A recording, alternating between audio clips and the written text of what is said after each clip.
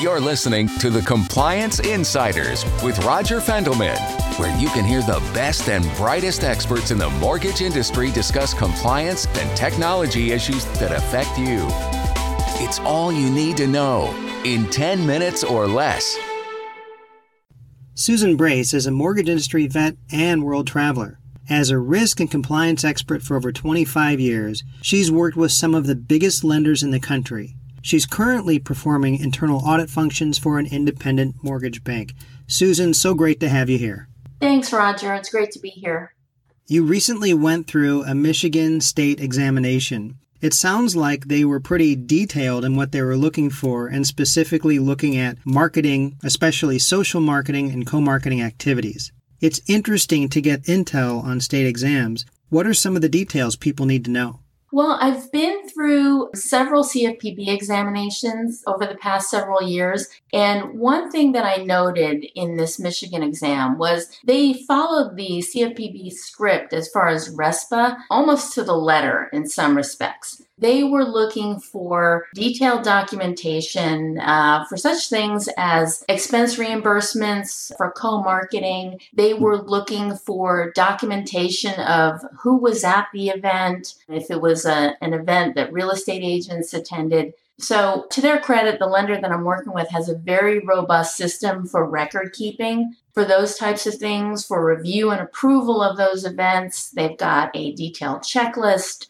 They've got a system for record keeping for accounting to use for expense reimbursements. And so there wasn't too much stress with this examination as far as RESPA was concerned, because I'd actually been through that before with the CFPB. But one thing to note, and these state examiners, more and more, they are using the CFPB exam manual, and they're concentrating on federal regulations more than state regulations, which is definitely a big change for us. You'd mentioned that the lender that you're working with has a solid plan in place to monitor social media marketing and other types of marketing that they engage in. Can you tell us more about what a good plan looks like? Well, for starters, it's got to be very nimble, because social media monitoring is very much like nailing Jell-O to a tree. You've got a moving target, and you've got to approach the monitoring of that target from several different directions, using both electronic means and human eyes.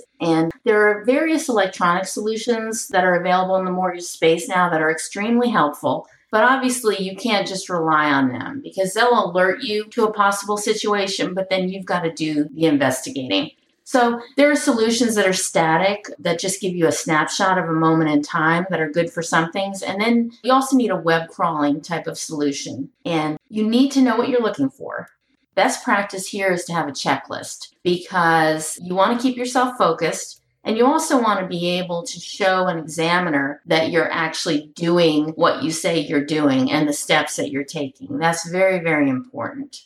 And enforce an individual accountability with your loan originators. Make sure they realize that there's a very real risk of personal liability. One thing to note, recently the Arizona DFI reminded LOs very publicly that it does regularly monitor the licensee's social media activity. So if you're not doing the monitoring, or you're not doing it very well, just keep in mind that your regulators are looking at the internet and they will find these things. So better to not be surprised.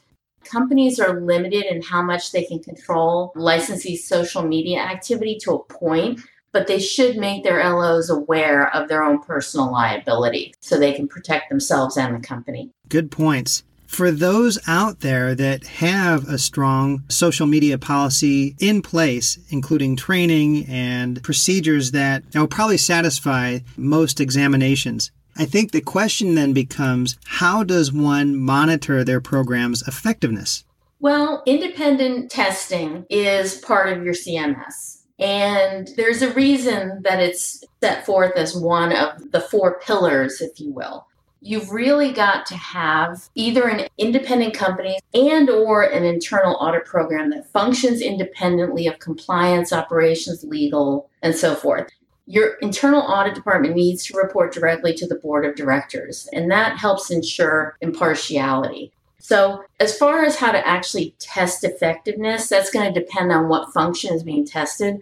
For example, in testing the QC audit function itself, which is imperative that you do, you're looking for that continuous cycle of finding defects, root cause analysis, communication, and feedback loop with management and the responsible parties. And most importantly, the follow-up to ensure that the corrective action was taken and that the defects have been corrected. That is the key. That is what the examiners are drilling down to. Yes, it's great that you found these defects, but were they corrected? And can you be sure of that?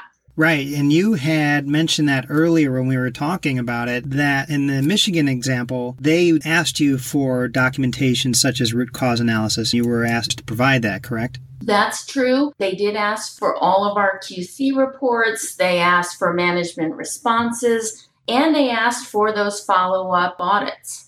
So that feedback loop is extremely important. Make sure you close that loop.